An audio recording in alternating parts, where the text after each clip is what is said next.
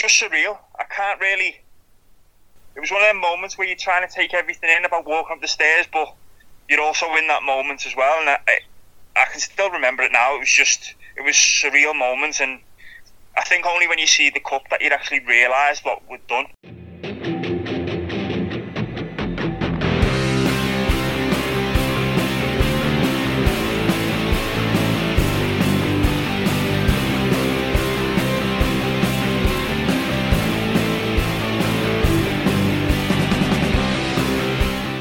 Welcome to another episode of Highland Football Weekly with me, Ian Auld. Hope everyone is staying safe during this current lockdown.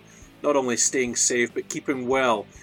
Before we get into this week's podcast, I want to start by talking about a subject that we actually do reflect on and touch on with our guest Greg Tansey a bit later on. It's the subject of mental health. Of course, it's extremely relevant at the moment. It always is relevant, to be honest. Been thinking about how best to raise awareness of mental health, and especially mental health support out there. Now, there's a charity in particular that I want to start promoting on the podcast, and there's different ways that I'm trying to raise donations for them and support them in a financial sense. But I also want to use this platform to raise awareness of Mikey's Line, and not only the charity, but the subject of mental health. Because, as their strapline says, it's okay not to be okay. Mikey's Line themselves set up a few years ago after a number of suicides in the Highlands. They run two services, a text-based support service, so you can get in touch with them via text message, Facebook Messenger, web chat, Twitter, Facebook, and I'll give you the details in a few seconds as well. They also run The Hive, which is a crisis centre with appointments and drop-ins available in Inverness city centre. People struggle on a daily basis with a multitude of emotional and mental health difficulties, yet only a fraction of people feel able to talk about it, and Mikey's Line has been set up to help change that. Here are some of the ways that if you are having difficulties with your mental health, if you need to speak to someone, reach out to someone, and you feel you can't do that with family and friends, then get in touch with Mikey's Line. You can text them today. That's 07786 20 7755. That's 07786 20 7755. Or you can find out more information about how you can reach out to them, the different avenues that are available to you. It's mikeysline.co.uk online, and as I mentioned as well, they do have a Twitter page and they also have a Facebook page as well. So once again, guys, listen, mental health extremely important at the moment. It's okay not to be okay, and if you need to talk to someone, please reach out and talk to someone. As I mentioned, we do touch on mental health in the podcast with our guest Greg Tansey, and we'll talk about that later on with Greg himself. He felt the need to reach out and talk to someone about his mental health. Greg Tansey, of course, part of that 2015 Scottish Cup winning squad with Caley Thistle. He actually had two spells at the club. He first signed in 2011. He spent 18 months at Stevenage before being lured back to the Highland capital under John Hughes, and had some terrific moments in blue and red. Of course, he then went on to play for Aberdeen, which we'll talk about later on as well. He had a wee loan spell at Ross County and also ended his career at St Mirren. But, of course, we all know him as a Caley Jaggy, and there's some terrific moments, part of a very, very successful Caley Thistle side over the last couple of years. So sit back and enjoy this week's episode with Greg Tansey. Delighted to welcome onto the podcast now, Highland Football Weekly, former Caley Thistle and Ross County midfielder, Greg Tansey. Greg, how are you? I'm not bad, thanks. Aldi. I'm good. Good, I are you? wouldn't really say a Ross County midfielder. I didn't play for them much, but yeah. Hey, listen, it's still on the CV. You can still have that.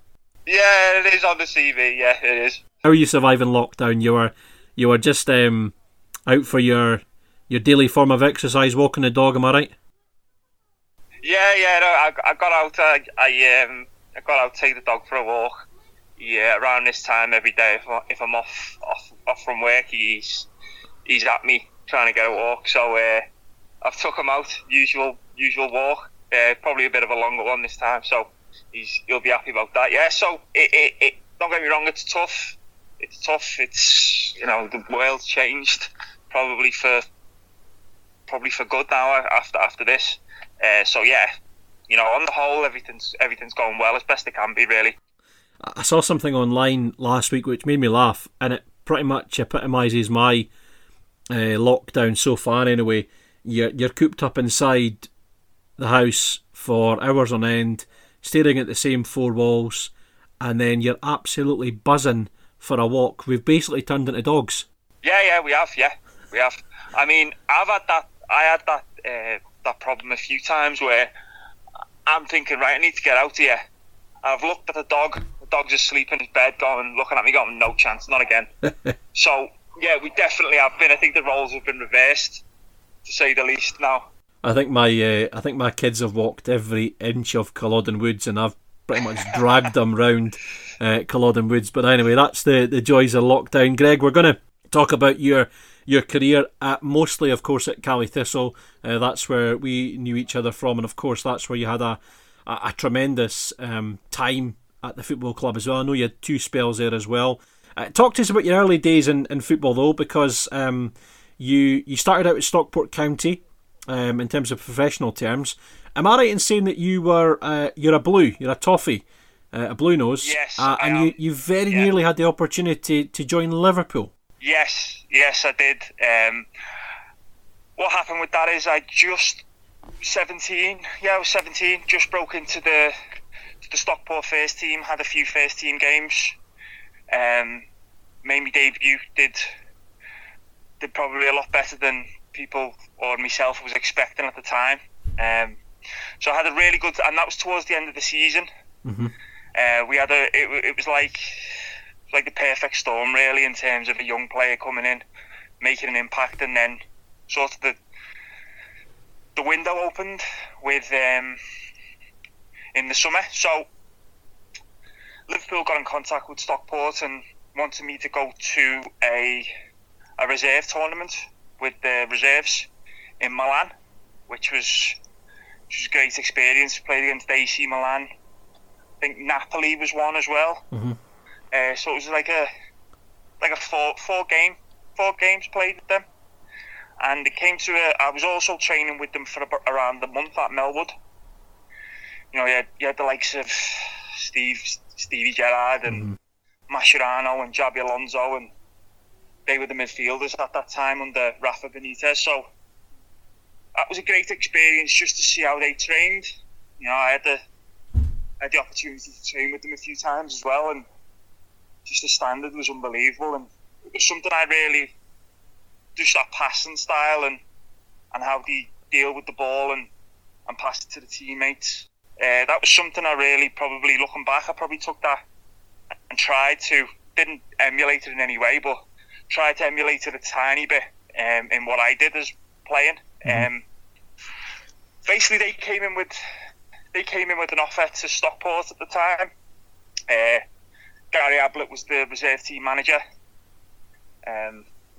We've lost him now, but he was a great guy. He's someone who later on in my career was the manager of Stockport, and he gave me a new deal as soon as he came in, really. So I can always thank him for that. And he was brilliant with me. He told me as it was. He said, listen, I know you're used to playing in the first team at Stockport. They were in League One at the time, but obviously you come here, you're going to be a reserve. You're going to be in the reserves. And at that time, I think Liverpool had 40 odd reserve team players. Wow. And for the, don't get me wrong, the money was, the offer for money, as you can imagine, was good, but it wasn't too much more than what I was on at Stockport, if I'm really honest. That's probably why Stockport had financial troubles later on, to be honest, because I was probably on a bit more money than it should have been for that age.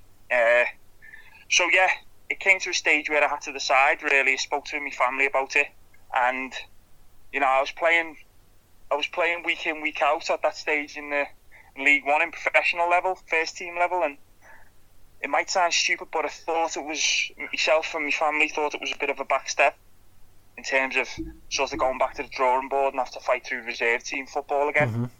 A lot of players can get lost in that reserve team setup, because I mean, you just look at the midfielders I had in front of me. Steven Gerrard, probably one of the best sort of midfielders in my opinion ever. Mascherano and Xabi Alonso, World Cup winner. Yep. These were the top players that I had to try and sort of get amongst. And I don't think that stage I just wanted to play football. And I wouldn't have done that with Liverpool, so I decided to stay. Stockport, people probably thought at the time was mad. But yeah, it wasn't really, I've never been one really to think about money side of things. Probably now I look back, I probably should have.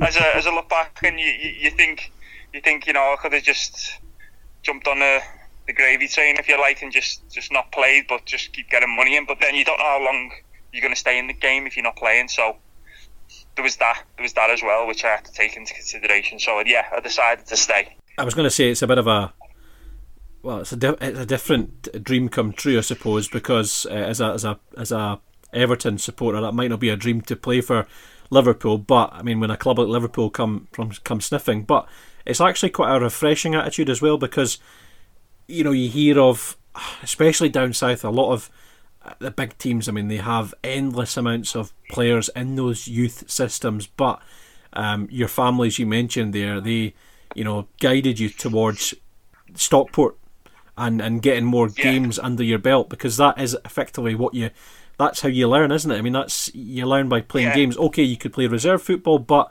the rough and tumble of the lower leagues will put you on a good path. Yeah, exactly. I think it builds you as a player as well.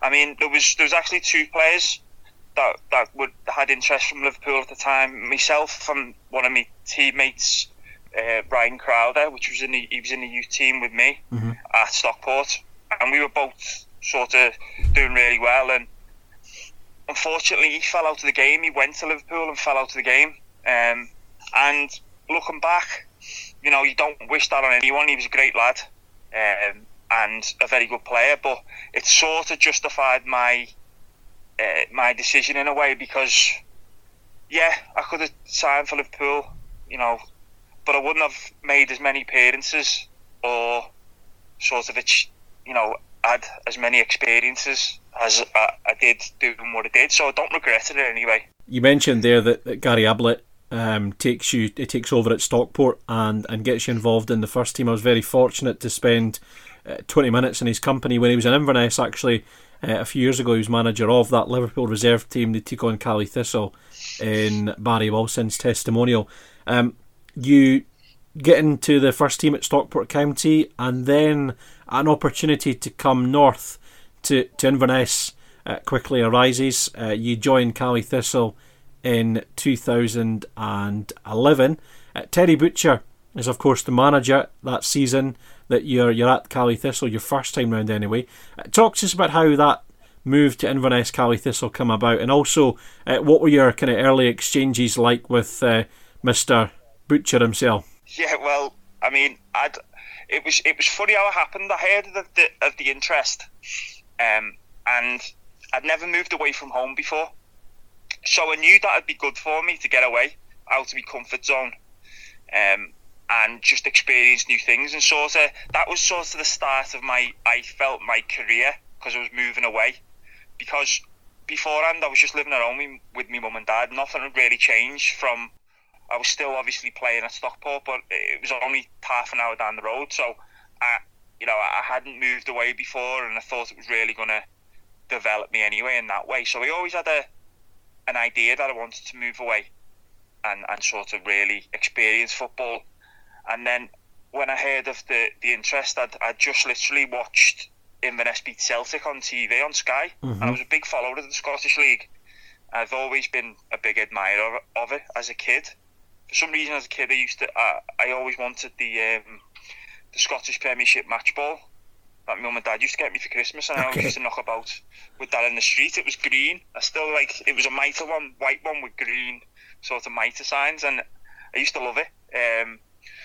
So yeah, I'd always followed the game, and then you add Terry Butcher into the fold, and he's a legend, isn't he? So I spoke to him.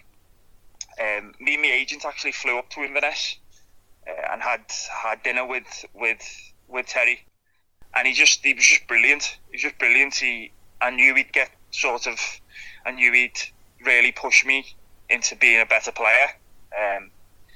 And yeah, he really sold the place to me. I thought Inverness, as soon as it came up, was a lovely place. Really, it's something I really enjoyed while I stayed there, and you could see that from the first time I came up with when I spoke to Terry. So as soon as I spoke to Terry, it was pretty much a done deal. I was happy to come up. Do you remember what Terry Butcher said to you? I mean, he's a tremendous character, isn't he? I mean, you obviously worked with him very closely that year, but he's that kind of guy. You always hear about people when they walk into the room, the attention goes to them. Terry's one of them, isn't he? I mean, he's quite an intimidating character, but also, he's a lovable character. He just, he fills a room. He commands respect and attention, and in equal measure. Can you remember those kind of early conversations you had with him? Yeah, it's one of the first things I noticed of him. He's got that aura, that presence about him. You've either got that or you haven't. You can't put that on. You can't act like that because you just come across in the wrong way. So he had that straight away.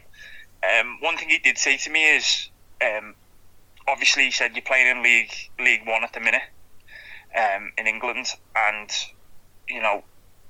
for you, you're sort of doing well at regional level. So Stockport were in sort of the Greater Manchester, sort of northwest area. He said you're doing really well at that level, but when you come into the SPL, if you do well in the SPL, you can make a name for yourself. And straight away, he got me with that. He got me with that, coming up, making a name for myself, if you will, and really, he showed me the way that how crazy and how passionate the supporters are, and that's something you don't get down in England. You're playing in front of smaller crowds, and you don't really get that chance to go to a big stage. And he said you got the experience of Celtic, Rangers. There's Tynecastle as well, which is my favourite place to play. I'm not just trying to butter you up here, Aldi, but that's my favourite place to play. It's my favourite place to go. Yeah. It's just the stadium. I just love it. I think the atmosphere is brilliant, and yeah, it was something that he sold to me, and I was all in with it. Where as soon as I spoke to him, he sold the sort of the way Scotland is for the football. Yeah, it was a no-brainer. That season that you're there was the season before. Caley Thistle had a really good season. I know there was a lot of kind of movements in the playing staff. There was a few players left that summer, and there was a few arrived that summer as well. You were one of them. The likes of Gregory Taddy arrived as well. Thomas Piermeyer. There was a lot of kind of comings and goings that season, and obviously we know about the success after that. But when you look at that playing squad that season, there was actually okay. The side finished 10th, but I mean there were some cracking players in that team as well. What were your first impressions of your new teammates? I mean, the likes of Johnny Hayes was still at the club. Andrew Shinnie was there that season as well. Graham Shinnie, of course. Richie Foran was the club captain. And the likes of Ross Stokely, Ryan Essen in there as well. What were your first impressions of your new teammates? Yeah, the first impressions was a sort of, as you said, it was a big turnover of players, and there's that sort of unknown element to it. You don't know how the players are going to sort of knit and gel. For me, it was just on like a personal level. I was just focused on sort of settling in, because it'd been the first time I'd moved away. I could see, obviously, you got Johnny Hayes and Andrew Shinnie, which they were fantastic players. You could see that straight away. Even I think Shinnie came in on trial that year, and you could see how good he was. So I was always confident that we could stay up and sort of do well. The only sort of thing that I look back on was I took my time to sort of settle and really hit the ground running. I had a few good first games against Motherwell, Motherwell and Dunfermline early on the first few games in the season. But I had to spell over a couple of months 1 or 2 months where I wasn't up to the standards that I should be. At that time, Terry was great with me, just sort of keep encouraging me and saying, you know, you're doing the right things will come. And then as soon as we hit November, December time, you know, I really felt like I sort of came into my own then, and then we kicked on towards the end of the season, stayed up. It wasn't really what I was after in terms of just staying up, but you know, we did have a bad spell early on, so just to stay up and keep Inverness in the league was sort of a priority that we did get to. You mentioned the early few months. I'd completely forgotten about this until I had a look back at that season.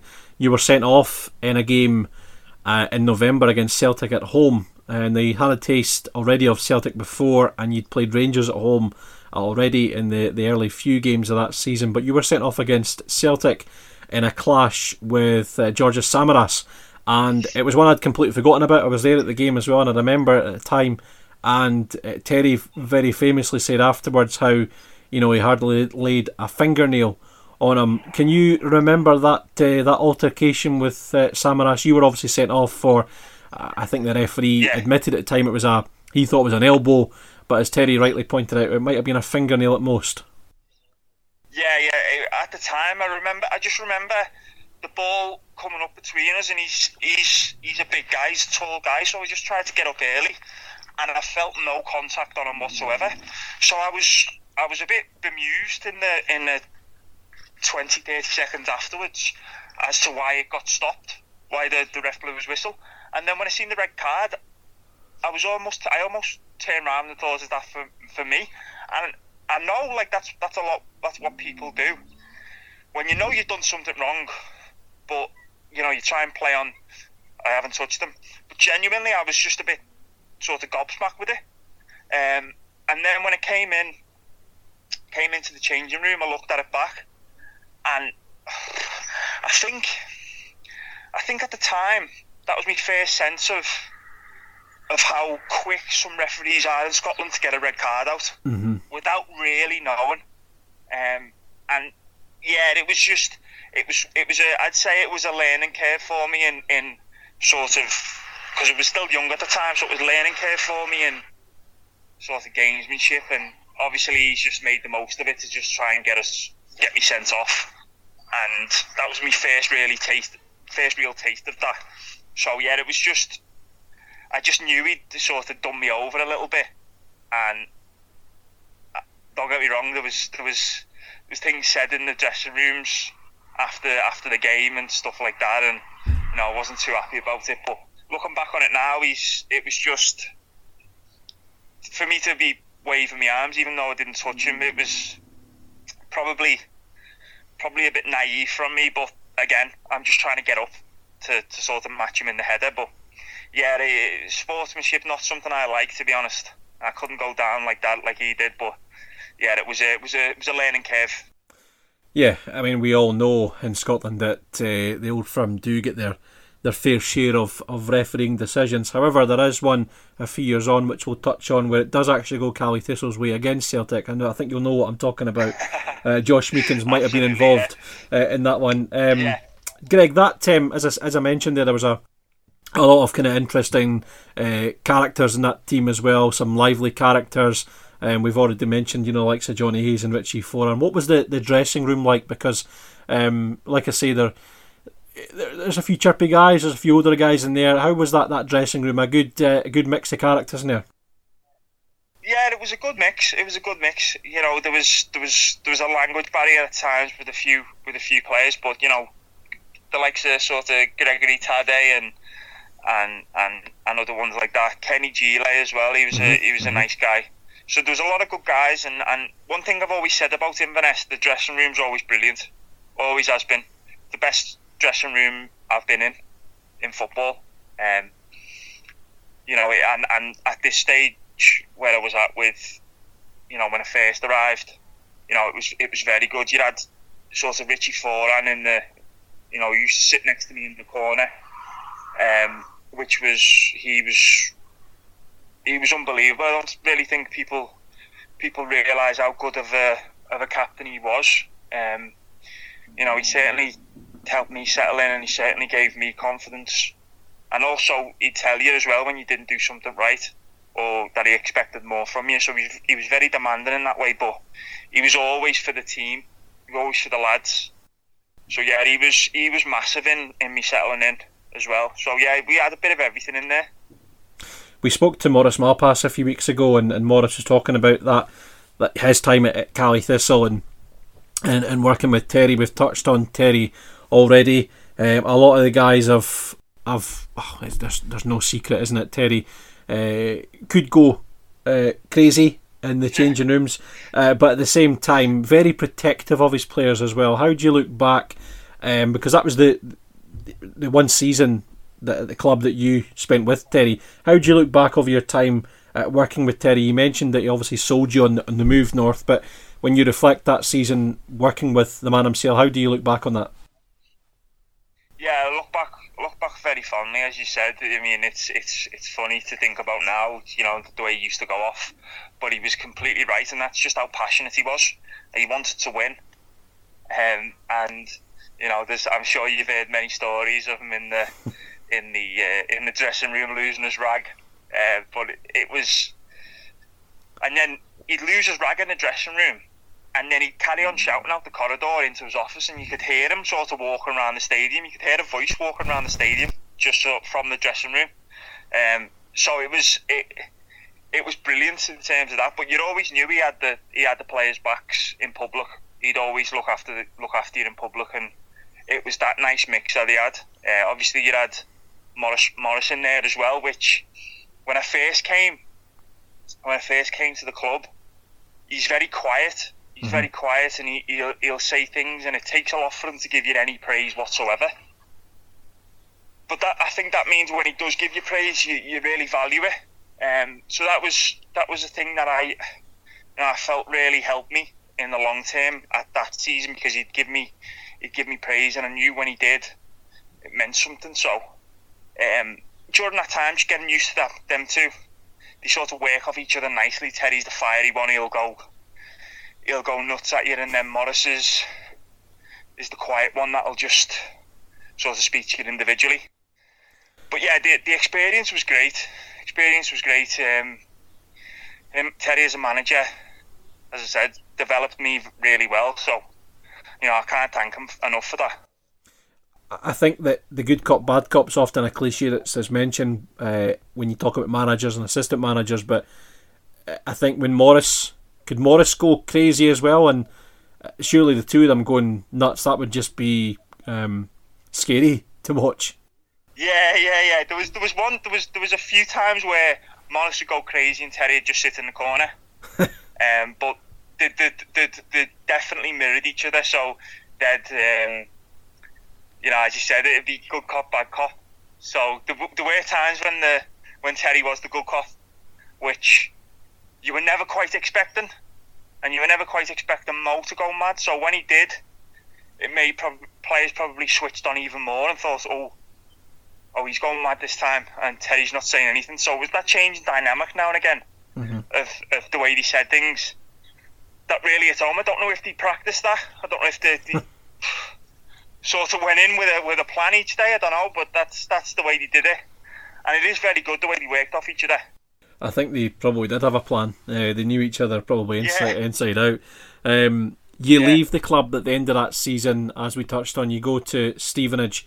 However, your chapter at Inverness Caley Thistle doesn't end there, because you're back a year and a half later.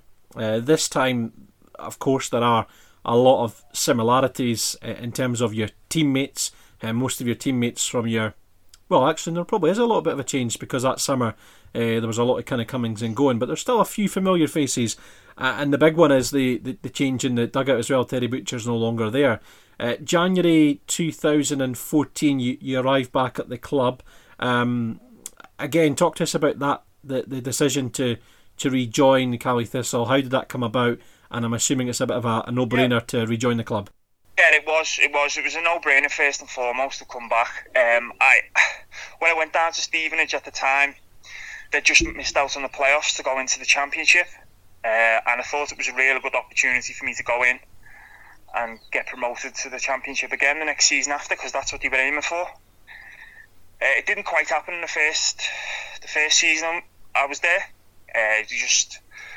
We were top at Christmas, and then we fell off. We had a few injuries. I was out myself with a hernia. I had to have a hernia operation, so I was out myself, and we just fell off that season, and we lost a manager that I really liked in Gary Smith, and Graham Wesley came in. There's a lot of stories out there about him, and they're all true. So he was a bit of an oddball, to be honest. Without saying too much, he was a bit of an oddball, to be honest, and he's someone who didn't see eye to eye in terms of anything really, football or as a man, and it was hard to play for him. And it got to a stage where I said to him, I think it's best if I leave. And then I heard the interest and the possibility of going back to Inverness, and straight away, as I said, it was a no-brainer. One thing I wanted to do when I came back is hit the ground running, really, and sort of pick up where I left off when I left the first time. And thankfully, one of the first games we had was the Hearts game, and it was as you said, it's nearly 7 years since the sort of anniversary, if you like. So yeah, it was. I couldn't have asked for a better day, really, to sort of come back on. Yeah, that is your debut, your first start since rejoining the club. And as you mentioned there, we talked about it off air. It's quite hard to believe that game was now 7 years ago. Now there will be a lot of Caley Thistle fans that will remember that day for Nick Ross's equaliser, and of course the penalty shootout win. And we've talked about this with Nick as well. It was a moment that, well, I'm sure I'll never forget anyway, and that's me with my Hearts hat off and my Caley Thistle tie on. It's a day that I'll never forget, that's for sure. But it all started with your thumping goal. You said there, hit the ground running. You certainly did that. If I remember rightly, without watching it back, you cut in off the left-hand side and just wallop it past the goalkeeper. That must be up there with one of your well, I was going to ask you later on your best goal for Caley Thistle, but that must be up there with one of them. Yeah, absolutely. I think what happened with that is it's sort of a weird feeling. You don't really get it a lot as a player, but when you do, you never forget it. It was sort of that thing where, the ball just sort of fell nice for me, and I just sort of concentrated on hitting it. And it was everything went really slow, so it was only when I seen it back later on. I think it was in the Cali Club, and I'd had a few good few drinks when I first seen it back. Because I just thought I'd hit it and it's gone in at the near post. I knew I'd connected with it well, but I didn't realise how well I'd hit it, and how sort of, it looked quite good on TV. So it's only when I seen that I really realised sort of how hard I hit it, because I didn't really feel it hit my foot. It was one of them things where, when they say everything slows down, and I just sort of concentrated on getting a clean connection, and that's sort of what it was. It wasn't really a case of it came out and I thought, I'm going to smash this. I just tried to hit it as sweet as I could, and thankfully, it went in, and what a day. You're right.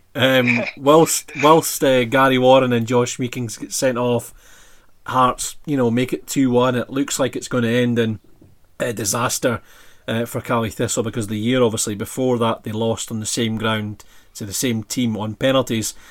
Nick Ross pops up and equalise. What's your main recollection of the game, other than your goal you scored, of course, while kind of all hell is breaking loose around you in that midfield? Yeah, I remember when they scored, and then we got the players sent off. We got Josh sent off, and then was it Gaz first or Josh? Gary was first. Yeah, so Gaz went, and I thought, oh no. And then when Josh went, and obviously Hearts were 2-1 up at the time, I thought, I always thought though, the sort of me head said that this is done. but he always had an inkling that we'd get another chance. I don't know why. So it was pretty much, I look at the sort of the formation we set up, and I think Drapes went to centre half, and he was brilliant centre half, Drapes, that day when he had to fill in there. And then I was sort of in centre midfield on my own, and then we had two wingers. So we were playing I think at some stage we were playing like a 3-3-2 at some stage. And don't get me wrong, I was absolutely blowing because I hadn't really played a full 19 in a month. Mm-hmm. So I was absolutely blowing. I just remember sort of the heart in the fans, and they thought it was done. And I think that did piss a few of us off to looking at it. And then I always thought we were going to have one chance. And Nick Ross just wrote himself in, Nick Ross's goal, but it felt like it was in the air, ready to go in for about an hour. Yeah, that goal from Nick Ross was something, and as we all know, it leads to a cup final. Caley Thistle's kind of first major cup final as a club, a tremendous achievement for the side. We all know that Aberdeen win, and I want to talk to you about Yogi, because Yogi, as I say, there's a change in management there from your first spell with Terry to John as in your second spell. What was your kind of first what's your first memory of working with John Hughes? Because as we both know, he's quite a character. How was the kind of first meeting between yourself and Yogi? He's a larger than life guy. Like as soon as I walked in, he was talking to me straight away about football, about tactics, how he wants us to play, all about passing. And to be honest, as soon as I heard what he was talking about, I just thought, I'm very lucky to sort of be here, because I felt he suited me, the way he once suited my game really well. And I thought straight away, I was very, very impressed with his knowledge, and then obviously even more impressed with Jordan at the course of the time I worked with him. But straight away you get impressed with his knowledge of the game. You think you know football, and I know a few players have said this, you think you know football going in, you think, yeah, I've played a few games, I understand the game, and then he talks you through it, and it's like, it's a completely different sort of, takes you up that 2 or 3 levels in terms of your knowledge of the game, and that's something I seen straight away. Plus he's just a likeable guy as well. He's really like that, and he's, he works so hard on the training pitch with us. He did with us, and it was no surprise to me. It might have been a surprise to everyone else, what we did, but it was no real surprise to me what we did, considering the amount we did in training, the amount we worked on it. I stumbled across an old interview that John did on your contract extension. This is 2015 now, but I think it's relevant to your working relationship with John, because he talks a lot about how the side would play. You would be kind of key in starting that, and I know that was the analogy was used at the time about kind of quarterback, if you like. You were pivotal to the way that John Hughes and the team would play. That must have been nice, knowing that the manager rates you that highly to be that kind of pivotal figure in the team that kind of starts everything. Yeah, it gave me massive confidence. I think any player will tell you, if they're fully aware that the manager's, it rates them to a good level and is fully behind them, it just gives you confidence. You can't help but not get confidence from that. There's players who say in the past, I don't really care what people think, or I don't really care what managers think. I just play my game. For me, I'll be honest, I wasn't like that. I was, I relied on that confidence from a manager, and he gave me that. And as I said, I felt during my time there, he took me up. He took and made me a better player than I thought I could be. Obviously, I always wanted to improve, but I felt like my best times were with him, and it's no sort of no coincidence that he believed in me so much, and that's sort of what he got out of me.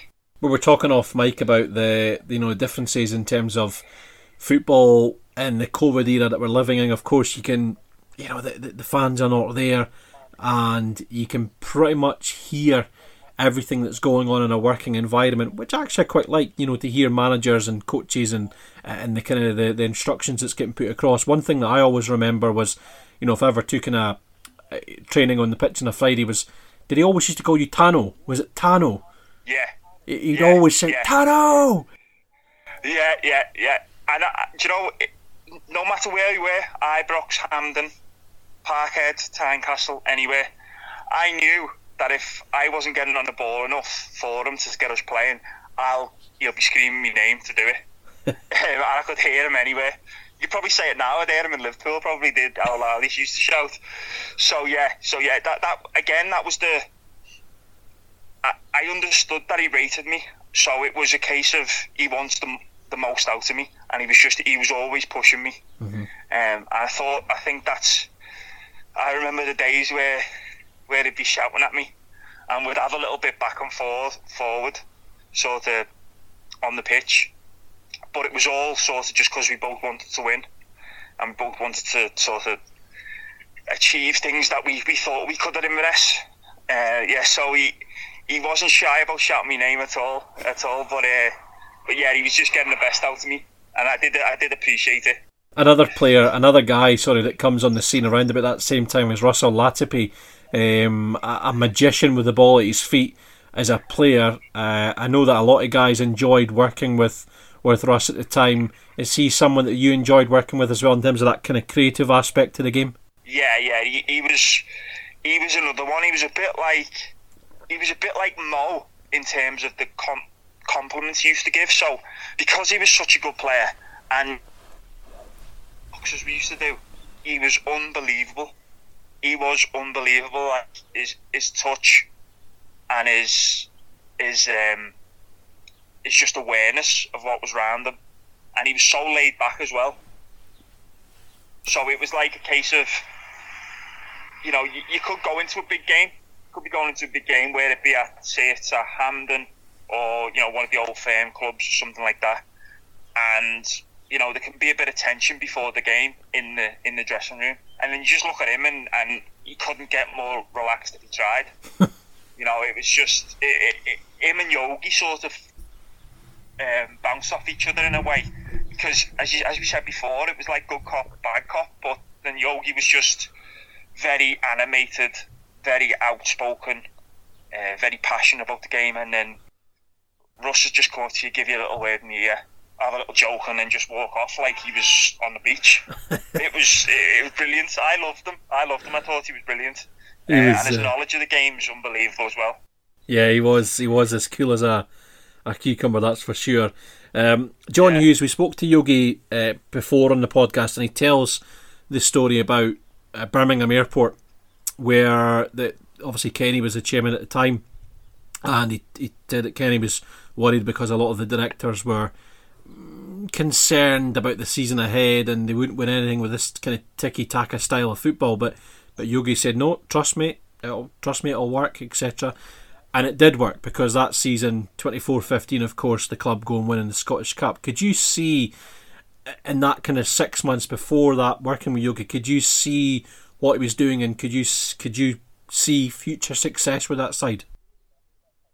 Yeah, definitely. I think for a cup perspective, that was massive for us. It was massive for me personally, because I missed a pen in the final against Aberdeen, and it was something that just ate away at me for the next season. I needed to put that right, and I remember at the start, after that Birmingham game, which Birmingham said to us, the players said to us, we couldn't get the ball off you. They were really complimentary after the game, but we just got hit on the break, and they scored, which, it's a results business. I know it was a friendly, but it's a results business, and the board were probably thinking long term, are we going to get caught up with this? So that the players heard that the board weren't sort of happy with the way we were playing, and there was games where we had against Fleetwood, a few other games where we battered them, passing off the park, they didn't get a kick. But I think it was that Birmingham game that people started to worry. I remember after the training session, me and Scott Kelleher, I used to live sort of over the road from him, and I jumped in the car with him, and he just dropped me off at home, and we were talking on the way, just saying how much that we wanted it to work for Yogi, because the players had that much respect for him. And we all bought into what he wanted, and we were all going in the right direction. We just wanted it to work. And that was, at the start of the season, that was the biggest thing. We didn't really think long term, we just wanted it to work. And for us to sort of pay him back with his philosophy and things like that. Because during that pre-season as well, we didn't do one double session. You mentioned that, yeah. We were fresh as a daisy. Like, we'd come off because we're used to, with Terry and other managers, where you double sessions, you wake up in the morning, you can't really walk down the stairs, you sort of get in and just try and warm yourself up before training and then get through it. But with this, we were doing single sessions. There was a bit of running in there, but there wasn't anywhere near what I was used to. But a lot of it was with the ball in boxes, training sessions, five-a-sides. He was building the sharpness up in there, and we'd come off as players sometimes and go, are we out again in the afternoon, sorry? And he'd be like, no, that's us done. And it was just a master plan. Like, even as players, we were thinking, are we doing enough here? And then obviously, is the proof sort of in the pudding, as they say, in the start of the season. We went on that run where we were unbeaten in the first 5 or 6 games. Yep. Yeah, I think that's exactly what the players wanted for Yogi, really. We wanted that good start to sort of prove to people that he was doing the right thing. Yeah, it was an incredible start that season when you look at it. Beat Celtic, I mean, top of the table, etc. Talk of Barcelona-esque football. It was quite an incredible start, but the season, as we all know, the success just kept growing, and of course there was no rocky patch, if you like. The side just kept going. A small group of players as well. We've mentioned dressing rooms before, in terms of you touched on the Inverness dressing room being one of the best. I mean, that season must have been the best, if you like. I mean, the group of players that were involved there, it just looked like, I mean, yous were an incredible unit. I heard a story actually recently in a podcast down south. A footballer was talking about how the difference between one club to the next was, one club used to take minibuses to the training ground, and then one club he was at, it wasn't so good because they had a training ground in one of these complexes, and it actually made me think of Cali Thistle, because they still do that. They still drive to Fort George. But wee things like that built that team spirit, and it was quite an incredible season in terms of spirit behind the scenes. Yeah, it was. That's the best dressing room I've ever been in by far, and I'm sure a lot of other lads will say that. It was like being in a dressing room with a load of your mates working to the same goal. It was just, you don't really get that a lot. It's something I'd never experienced beforehand or after. You don't really get that a lot, and as you said there, the minibus to Fort George every morning, there was always something going on. There was always carry on, always people messing about and having a laugh. And then sort of you're having a laugh on the minibus, and then you turn off the train and you've almost like go, oh yeah, we are training. Like it was sort of a case of you're messing around with your mates, and then you go in to play footy, come out, you're messing around with your mates in the dressing room as well, having a laugh. You go home, go for a coffee together, and it was just a perfect storm. In that case, we had unbelievable team spirit. We never knew when we were beat. Mm-hmm. We all got on great. A lot of so many good lads in that dressing room, and it was, as I said, it was the perfect storm with Yogi behind that, Russ there as well. It was, and you don't really get a lot of, or people don't really understand the amount of people that are in the training ground, in the stadium day to day, that are great as well. I mean, we used to have Viola's in the tea room, and yourself would be in there, and there'd be to be Kenny, the chairman, had come in and things like that, and we'd all be sort of laughing together, having a crack together. So it was just the feel of the club. Mm-hmm. It's a very special club. You don't really get that a lot anywhere, where everyone's that tight knit. Mm-hmm.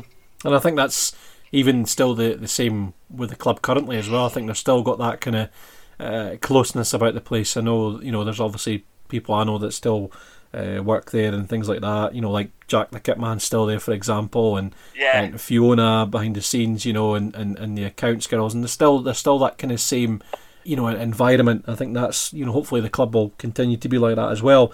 That season, of course, we know ends with success. However, there's one big scalp on the way. We talked about Cummings together with Celtic already, but that semi-final against Celtic, a lot of people have talked about it as the final that wasn't the final, if you like, because beating Celtic is a tremendous achievement at the best of times, but it almost felt like that was the cup final. A game that had everything, sending off, penalties, goals, drama, last minute winners. It was, for me anyway, sitting watching that game, it was just quite an incredible game. How was it to play in a game like that? Yeah, it was sort of, you don't really take a lot in as a player. You just sort of deal with what's happening. At the time, we started off really well that game. And we were playing at 11v11. We were before Craig Gordon got sent off. Mm-hmm. We were holding our own. We were holding our own. We had chances. We didn't change our style to suit Celtic, which is what a lot of teams do. They sort of can abandon the normal style and go to just try and stop them playing.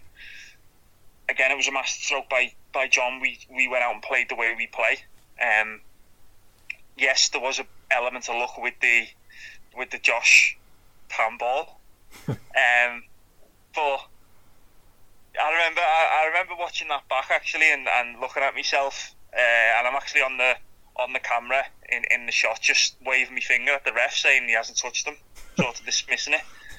When in fact I heard that it his hand from where I was. It was just a natural reaction, but thankfully we got away with it. And since that, I always made a beeline for Steve McLean, was it? Steve McLean? Yeah, that's right. Yeah, the ref. Yeah.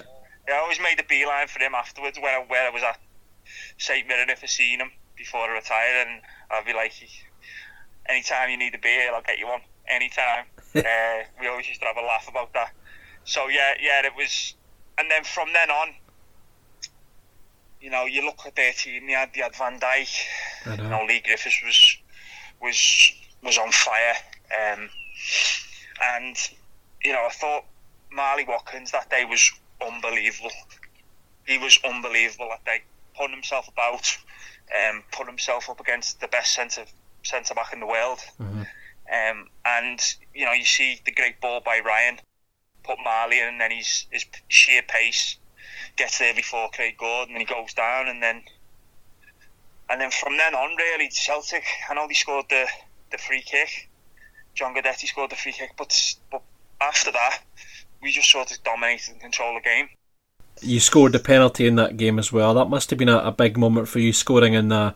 I mean, you scored in the semi-final the year before against Hearts, but scoring at Hampden, that must have been a big moment for you. Yeah, it was.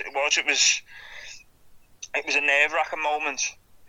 I've actually got in my house. My missus actually took a screenshot of when I've took the pen, and you just see all sorts of the crowd behind the Hampden, a big sort of canvas of it. And at the time, I was just trying to concentrate on sort of not letting it get to me, because Craig Gordon took about 5 minutes to go off the pitch, and I'm stood over the ball for a long period, and I think it was about 5 minutes it took for Craig Gordon to go off and the new keeper to come on. And one thing I was just thinking about is I hadn't forgot the season before where I'd missed a pen at Parkhead, so I just made sure I didn't miss this one. And luckily he's tried to guess early, the keeper, sort of made me mind up for me, and I've just, luckily enough, I've put it in. But I thought, yeah, it was very nerve-wracking. That looking back, it just makes me nervous if I was to watch it again. But at the time, it wasn't too bad. And as I say, that game had everything. David Raven pops up with a winner to take the club to Hampden in the Scottish Cup final against Falkirk. Now that game again, we had James Vincent on, and James Vincent, talks about the moment where he latches onto the spell from Jamie McDonald to make it 2-1. Quite an incredible way to end quite an incredible season. Talk to us about the moment that you walk up the stairs to at Hampden to collect that Scottish Cup, because that's the moment that you work towards. You want to go and win trophies, win national cup finals, etc. Talk to us about the moment where you lift the Scottish Cup. That must have been a really proud moment for yourself and your family. Yeah, it was brilliant to have them there. I think I had about 10 of my mates there as well, and they were half cut at the time, so I didn't really want to get them on the pitch because they probably got thrown off. They got arrested or something. I think they probably did that day at some stage afterwards. But yeah, it was brilliant. It was brilliant. Like I just remember Yogi saying at the start, as soon as the final whistle went, he got everyone in and said, "Take everything in, take pictures, take everything in, because this might not happen again. Because you're very lucky to be in this situation now that you've won a national trophy, and take everything in you can." And I made sure I did that. From that year, I've got a lot of pictures and a lot of great memories for myself and my family as well. So it was just surreal. It was one of them moments where you're trying to take everything in about walking up the stairs, but you're also in that moment as well. And I can still remember it now. It was surreal moments, and I think only when you see the cup that you'd actually realise what we'd done. Mm-hmm. Because beforehand, it's just sort of, we're doing really well, we finished third in the league, blah, blah, blah, Europe. But then you get that cup at the end of it, and that was just, it was just something else in terms of a proud moment. You never forget that. And you'll never forget the journey back up the E9. That must have been one of the best journeys ever. Yeah, it was chaos. It was just chaos. Like, as I said, it was like, as I said, being in the dressing room was like being with your mates. Yeah. So it was just like a stag do. Afterwards, it was just like a stag do on the bus. And, I think Gaz was running around with no clothes on. Marley's probably got no clothes on as well. It's a tie round the head. John Hughes, first time I've seen him drink, and now I understand why he doesn't, because he was an absolute rocket on the drink. He was walking up, sort of kicking. I think he kicked Aaron Dora in the head when he was messing around with him, when he was having a drink on the phone, and his phone just went everywhere, and the drink spilt, and everyone was just laughing. It was. I just feel sorry for the driver who brought us back up, because I don't know how the bus didn't tip over. We had so much drink on there, and there was so much going on. I think we stopped in Octorada as well, and completely took over a pub, and there was pints flying everywhere and everything. So these are days you don't forget that. That's the best be one of the best days of our lives, that all of us. I know why you had so much alcohol, because that bus actually had two coachfuls of alcohol, because the chairman's bus, his alcohol ended up on your bus by accident, his cargo, if you like. So there was two lots of cargo. So I was on the dry bus heading back up to Inverness. So, but you listen, you guys deserved it more than us, that's for sure. No, we used that's what I said. I said it was a whole club thing. I remember John saying everyone's involved in this, from him to the groundsman to everyone, and it's a special club. So people in the background and people who do so much, like yourself at the time and others, they created the atmosphere. We all created the atmosphere for ourselves. So I'm sure you caught up when you got back, though. Oh, don't worry about that. Yeah. I was just we were. Was I talking to my wife about this the other day, because we were laughing because Ken Thompson, one of the directors who sadly is no longer with us, he, on the way back up the road. Now Ken was my kind of guy, because he'd phoned ahead and got the biggest Chinese banquet you've ever seen in your life, and it lay at the side of the function suite at the club. It lay kind of at the side, and then everyone after a while was like, right, let's get involved here. And I mean, there was everything. I think he basically bought the whole Chinese Melbourne takeaway, and they delivered a massive kind of buffet to. I mean, it was brilliant. But that was my highlight of the night. But that says more about me and my stomach. Greg, no, that I think I was in that Chinese as well. I had to go cover anything as well. Don't worry about it. Greg, that season was tremendous. It led to Europe the season after as well. Now I know that the club, obviously were beaten by Astra Gergiu over the two legs in the first round, but to get to Europe and be involved in that kind of European experience as well, that's another kind of big milestone for the club as well. And you were part of the team that got to Europe and also played in Europe as well. Yeah, it was brilliant. I think I still have regrets about that game where the game at home where they scored the free kick. Mm-hmm. It was one of them things where you still have regrets about that, where the free kick went in. But these things that sort of happen, and we dominated a lot of the game at home and away. It was just finding that goal really that we were lacking. But the good thing and the positive thing was a great experience for the fans. The fans were unbelievable over there. I've heard stories afterwards about sort of the time the fans had, and you could hear them throughout the game. You could hear them in the warm up, and it was for that sort of, for the fans, I think it was brilliant. Just as the players, we felt we should have gone through. Mm-hmm. And had, I know Astra had West Ham in the next round, and I think that would have been a brilliant sort of start to our season if we'd have drew West Ham. But these things that happen in Europe, the different games when you're playing sort of these continental sides, they're very tricky to, even though they're not the greatest side, they're very sort of well drilled and they know how to play the game. There's a lot of sportsmanship going on, slowing the game down and things like that. And I think if we were to do it again, we would have sort of really focused on the little things that really they did that, we could have done better with. But, this is, hindsight's a wonderful thing, and it was a great experience either way. John Hughes leaves at the end of that season. Your last full season with the club is 16-17. It's a very difficult season for the club. Of course, we all know it ends in relegation. You sign a pre-contract with Aberdeen towards the end of that season as well. Never nice to talk about, obviously a poor season on the park, in which we know ends in relegation. Were you a bit gutted about how, probably more than a bit gutted, were you gutted at how kind of everything kind of worked out that season under Richie's tenure? Yeah, I still am now, to be honest. I still am now. It's something that I'm still gutted about now.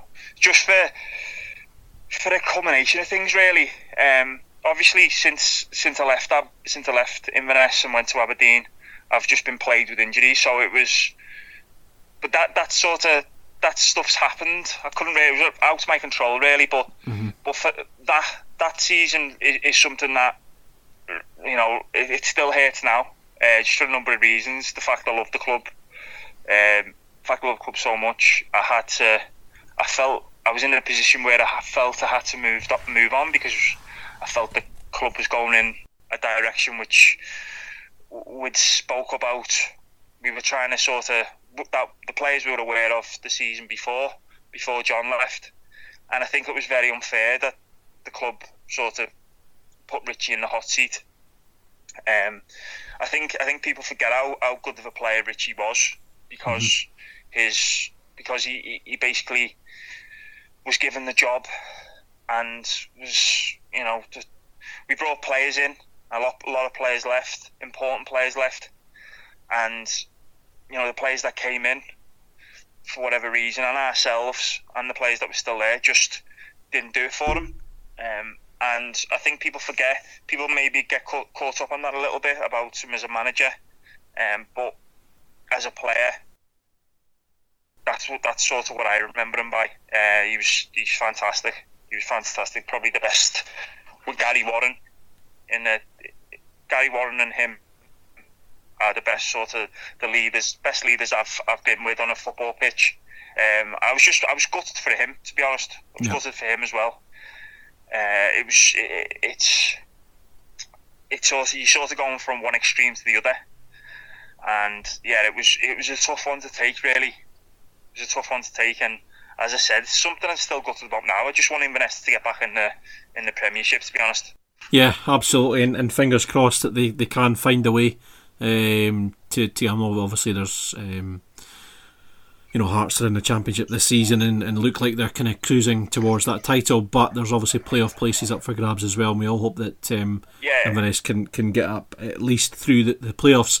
Greg, you mentioned, you touched on there, obviously you moved to Aberdeen. Now I know we joked about it at the start, but you played 3 times for Ross County, but injuries were becoming a kind of big part of your life at that time. There was obviously injury problems whilst you were at Aberdeen, and you touched on it there. You had a spell at St Mirren just before you ended your playing career. Injuries, obviously, that injury ultimately ended your career. We're teaming up with Mikey's Line, a charity in Inverness, to promote mental health awareness and in terms of all aspects of mental health. Mentally, how did you cope with that injury that, as I mentioned, did ultimately mean that you had to hang up your boots? Because mentally that must have been a tough thing to deal with. Yeah, it was terrible. I've spoke about it openly.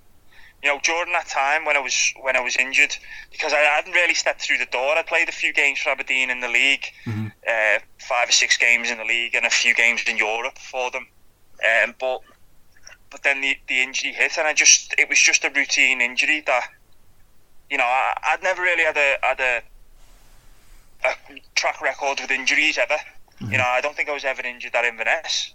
Missed games through suspension, but my fitness was always bob on because I did take a lot of time off the pitch to keep myself right. So when that sort of everything got turned upside down, and there was things going on to do with how I got injured in terms of things I'm not really going to go into, but it was in terms of surgeries and things like that. It was a lot of it was taken out of my control, so I was just sort of left with it. And left with sort of living in my house in Aberdeen, sort of by myself at the time. And looking back, it was not a good environment to be in for my mental health. And I've always been open. I've never really struggled at all with mental health before then. But I knew something was wrong just by the way I was feeling at that time. And it can happen to anyone. People might have looked at me at the time and thought, right, what's his problem? He's just injured. He plays for Aberdeen. But everyone's got their own sort of own things going on, and I knew my career was at threat, and I went through a stage where I couldn't deal with it. And it was since then I've really, because I come out the other side now, and you learn more about it, and it's something I didn't really consider beforehand or didn't really think twice about.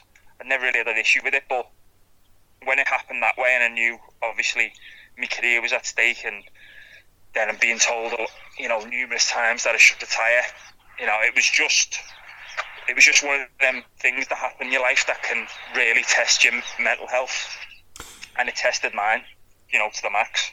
In terms of the physical health, your injury, you can obviously, there's people to go and speak to in terms of doctors, physios, surgeons, etc. In terms of your mental health, when you are aware that your mental health is not in the right place, who did you speak to? Anyone at all? Who did you reach out to, or how did you deal with it? Yeah, I spoke to the PFA.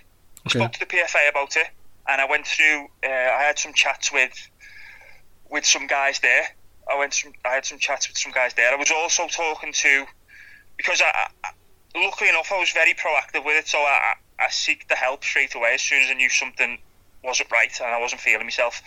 I seeked the help straight away, that's the best thing to do, and I talked about it, and just be open. I was just open about it because I had nothing to hide. I had nothing to worry about. I didn't really, it was an honest sort of honest conversations that, everyone in the world suffers from mental health at some stage in life. It's nothing. There was a stigma to it. I think that's being eradicated a little bit now. And it's good because more people need to speak about it. And yeah, so as I said, I spoke to the PFA. There's also a guy called John Johnston who has just released a book on the football mindset, it's called. Okay. I had numerous sort of chats and met up with him a lot. And he just basically to talk about things, and he's really good at putting things into perspective.